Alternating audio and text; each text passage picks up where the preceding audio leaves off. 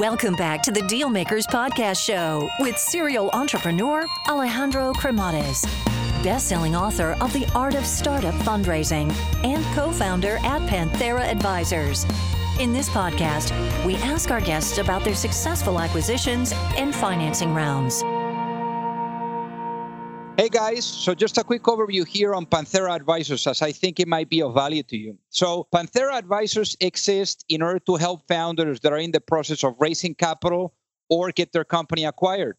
I actually started the company out of incredible frustration because during my entrepreneurial journey, which involved building, financing, scaling, and exiting companies, I could not find a resource that was founder-friendly. And I could not get the type of support that I was seeking. So as a result, I made a ton of mistakes along the way. So if you're looking to raise capital, or you are looking to get your company acquired, or just need some sound financial planning, and you're looking to get the best possible outcome in the shortest period of time, feel free to learn more by visiting us at pantheraadvisors.com, or just reach out directly and shoot me a note at alejandro@pantheraadvisors.com. Alrighty, hello everyone, and welcome to the Deal Maker Show. So today we're gonna be learning quite a bit about, platforms, about restaurants. I mean, whatever, you name it. I mean, we have the co-founder today of Toast, and he's going to be telling us a thing or two about building and scaling companies. So without further ado, Aman Narang, welcome to the show. Thank you, Alejandro. Thank you for having me. So originally from India, Aman. So I know that you moved here for high school, but how was life there in India? Life was good. I was born in eastern part of the country in a place called Assam, and lived then in New Delhi till I was 7. Actually, I have an interesting story where when I was 7, I actually moved to Nepal till I was 14 because my dad got transferred as part of his work to Nepal. And there was a big change to move from Kathmandu, Nepal to Rochester, New York, upstate New York for high school. Wow, I can imagine. And then from there, you started developing some type of love for computers. Is that right? Something like that. I think there was a lot of opportunity. Obviously, this is in the late '90s with everything that was happening with the internet, and so as part of that, learned a lot about all the great businesses that were being built, and felt like wanted to get involved. And then you landed in MIT. So how was the experience of being in MIT, where probably some of the best engineers in the world are coming out from? Yeah, it was hard. I was definitely one of the worst engineers at MIT. Okay. Yeah, but it was good. It was a really good experience. The people at MIT were great, and I think the biggest thing that I got out of my experience was just building a great network of people. The first job that I got, out of college, I probably couldn't have gotten without the network at MIT, and actually joined a company called Endeca right next door from where MIT was in Kendall Square. And a lot of the team was ex-MIT, and my two co-founders that were at Endeca were also at MIT with me. And so the biggest thing I really got out of it was, I'd say, the network of people that I got to know that has landed me where I am today. So let's talk about that, because you met your co-founders, and obviously now, like you guys launched Toast, and the rest is history. But I guess the I want to know, like, how did you guys really started, like, first and foremost, connected, started to really discuss between each other, the potential of doing something together, and how is that day where you guys finally said, hey, it's time to press the button and go at it? Yeah, the story really starts with this first job that we all got at this company Endeca that I mentioned. So my co-founders, Steve Fredette and John Grimm, both of them worked at some point within Endeca as part of the special operations team. And this team's charter at Endeca was to really try to break new ground. Endeca's core business was e-commerce. We had probably, 45 of the top 100 retailers on our platform. And we were trying to break into new verticals, new industries with our software. And so it was a good experience trying to not only build software, but actually trying to take it to market, working with the sales team, working with customers to try to find early product market fit, and we were fortunate that we got to work on um, work on software. But we were trying to basically build a business within a business at Endeca, right at 21 years, when we were 22 years old. And then when the iPhone came out, one of the opportunities we had at Endeca was to build a mobile business, because a lot of these retailers that I mentioned, wanted to provide a capability on mobile. And so Steve Fredette, my co-founder here at Toast, and I worked on building Endeca's mobile presence. Endeca was acquired in 2012 by Oracle, and after the acquisition, that was a good time to say, well, we were in our late 20s, and it felt like it was now or never in terms of trying to start a company, because we had talked about it for many years, just being part of the special operations team. Got it. So really, starting the company was more about starting a company with these two guys, Steve and John, more than starting a company, serving restaurants. And we took probably 3 months trying to figure out what we were going to work on, and then finally landed in restaurants by chance. There was a place in Kendall Square in Cambridge, Massachusetts, that we used to go to, probably once a month. It was a nice bar, outdoor patio in the summer, and it took us, like 10 minutes or so to get our check and leave one night because it was busy, right? There's not enough servers at the restaurant. And we said, as a fun project, frankly, this was not even like, we hadn't really thought through like how we'd build a commercially viable business. Like, we could build an app. We had a lot of experience with Endeca Mobile to build an app. And we said we should build an app to make it easy to, pay your bill and leave at restaurants. And the thought was it would be faster. The restaurants would be happier because you could turn the tables faster, and it was reasonably contained in terms of what we were trying to build. That was the beginnings of Toast. We struggled for, I'd say, at least 6 months or so, where we had 50 of our friends using it. Our wives were wondering what we were doing, not having real jobs, and sitting on a couch at home coding some app for one restaurant that was using it. So that went on for about 6 months, and then as part of that experience, this is like probably the story of most startups, right? Like you learn an industry, you learn kind of what the challenges are, just by getting to know the community, and as much perspective and research as you have, right? By like analyzing a space, by researching it online or by talking to people, you really learn, right? So much more by doing. And so our initial hypothesis was, to build this app to make it easy to pay at restaurants and allow restaurants to turn tables faster. While that didn't work, we realized that like restaurants were one of the few categories, and this is now in 2012, where, and it was a big category, right? There's lots of restaurants in the U.S. alone, something like 700,000 restaurants. It hadn't really moved to modern cloud-based software. And so, you'd go to a lot of restaurants and they'd be using Windows-based software and hardware with servers in the restaurant. When I say servers, I mean physical computers as opposed to like servers serving people food. And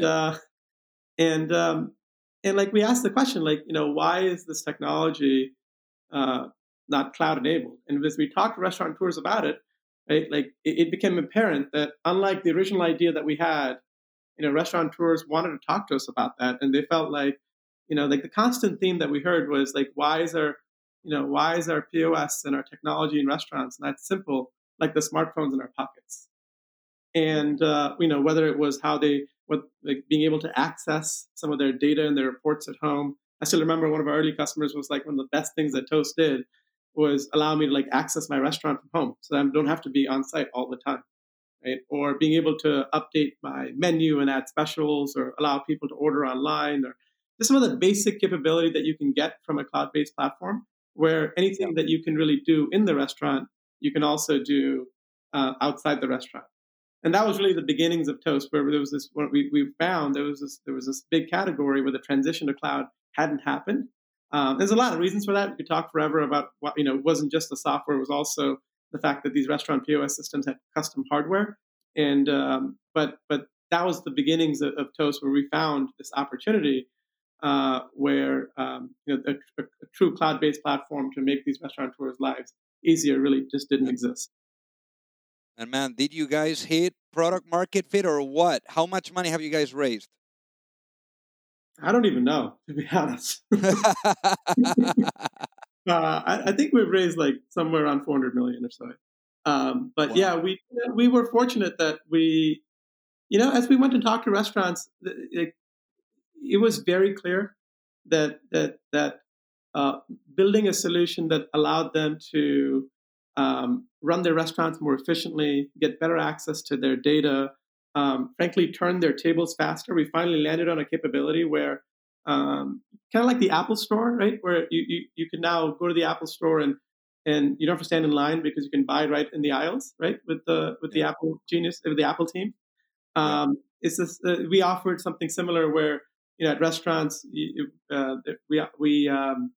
servers can take orders and payments at the table with this device called the Toast Go, and it's a pretty cool experience as a guest actually, where you could be at the table, let's say a big party, and you're taking drink order and then appetizers and entrees, and even before the server has left the table, you start to see the drinks show up because they've got a tablet at the table that works well, and so. Very early on, we were seeing these signals where like restaurants were like very engaged with what we were doing and giving us lots of feedback. I'd say a lot of it was driven by, so much of it was customer led because they realized the value of like re-platforming some of this technology around POS to something modern that allowed them to kind of run their businesses more effectively. And then how did you go about scaling up the team? Because I mean, you have quite a bit of employees. How many employees do you have now? We have about 2,500 employees. Wow. So how did you go about scaling the team? Yeah, it's a lot of learnings the hard way. I think, it's funny how for most folks that are, especially first-time founders like we were, the skills and the capabilities necessary to try to go find product market fit, right, versus scaling a company. And it's not black or white ever. It's always like, it's gradually this happens, are quite different. Because early on, a lot of it's like about there's some luck involved for sure, but it's like trying to analyze an industry and an opportunity.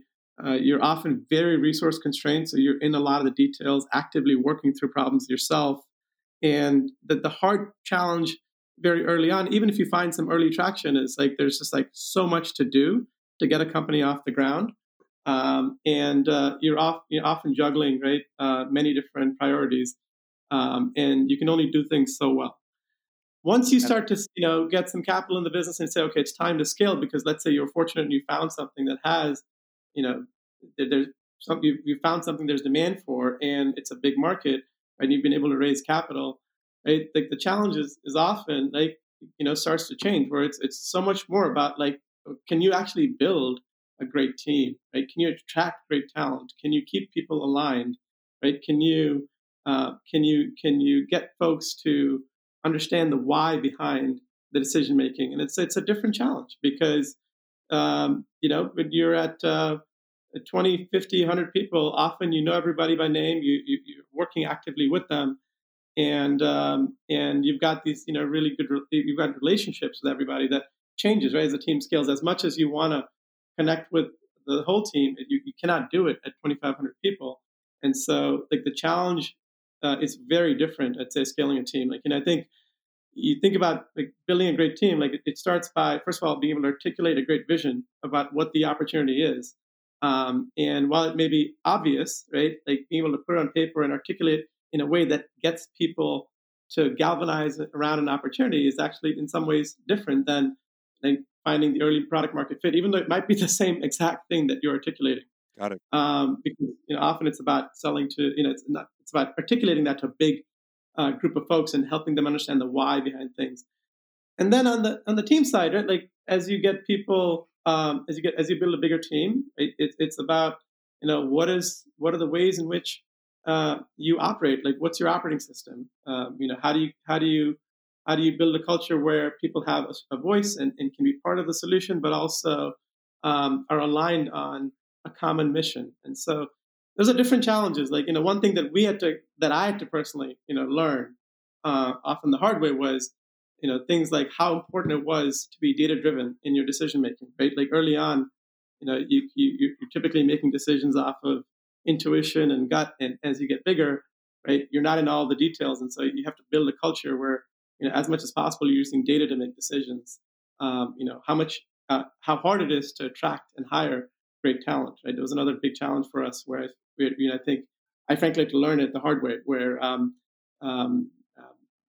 how just the process of, of even something as simple as how do you assess an interview? How do you go about finding people that are a good match for the business, not only on skills but also on culture? Like, those are all things you have to learn. I'd say, especially for folks like me who were first-time founders. Got it. So when you're doing an interview, like you were saying now, what is the one question where you pay the most amount of attention to the answer that you're going to be getting, and why? Yeah, it's a good question. For me, when interviews, what's worked well is to understand like why they're excited about the opportunity at Toast, because it gives me perspective on why their a candidate sees a great opportunity with and why they're excited about what Toast is doing, and whether it's passion for restaurants or the culture we have as an organization. And then also, I like to take something on their resume and go deeper on it, just to understand how they think and some of the challenges that they've faced working through something complex, and how they've navigated those. And so the biggest thing is, more than any one specific question, it's really about taking one experience on their resume that and often I'll ask them, like, what do you think best maps to like this opportunity at Toast in your background, and then spend maybe 45 minutes talking about it to understand kind of with some depth, what they went through. Got it. And one of the questions that I typically ask the guests that come on the show is, I mean, you've been at it for quite a while now. I mean, you guys obviously got started in 2011, so it's been quite a wild ride. So I think that if you had the opportunity, let's say, to have a chat with your younger self, with that younger self that was perhaps brainstorming still at Endeca, what would be that one piece of business advice that you would give to yourself before launching a business, knowing what you know now, and why?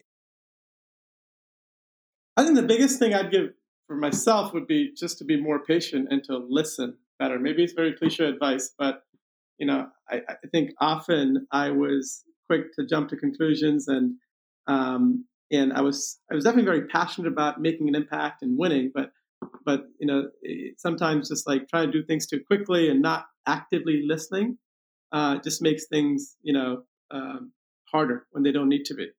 And so, yeah, that's probably what I would say. And the listening is so easy to say, but it's so hard to do. So how do you go about really mastering listening, all around, all across the board, either with investors, with customers, with employees? What have you learned about that? I think you learn some of that the hard way often. There is, I've got good feedback over the years where,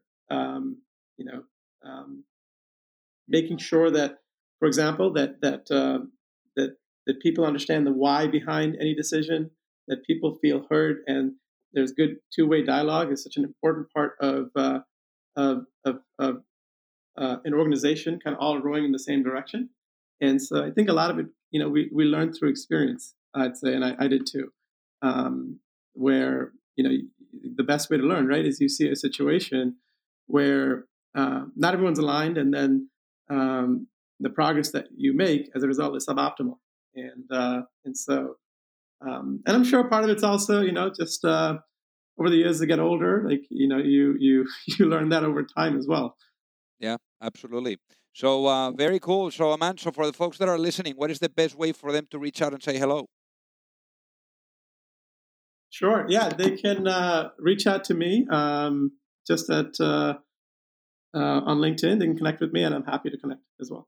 Fantastic. Well, Aman, it has been a pleasure. Thank you so much for being on the Deal Maker Show today. Thank you, Alejandro, for hosting me. This was fun. If you like the show, make sure that you hit that subscribe button. If you could leave a review as well, that would be fantastic. And if you got any value, either from this episode or from the show itself, share it with a friend. Perhaps they also appreciate it. So also remember that if you need any help, whether it is with your fundraising efforts or with selling your business, you can reach me at alejandro@pantheraadvisors.com. You've reached the end of another episode of the Dealmakers Podcast. For free resources and materials, head over to alejandrocremades.com. Thank you for listening, and see you at the next episode.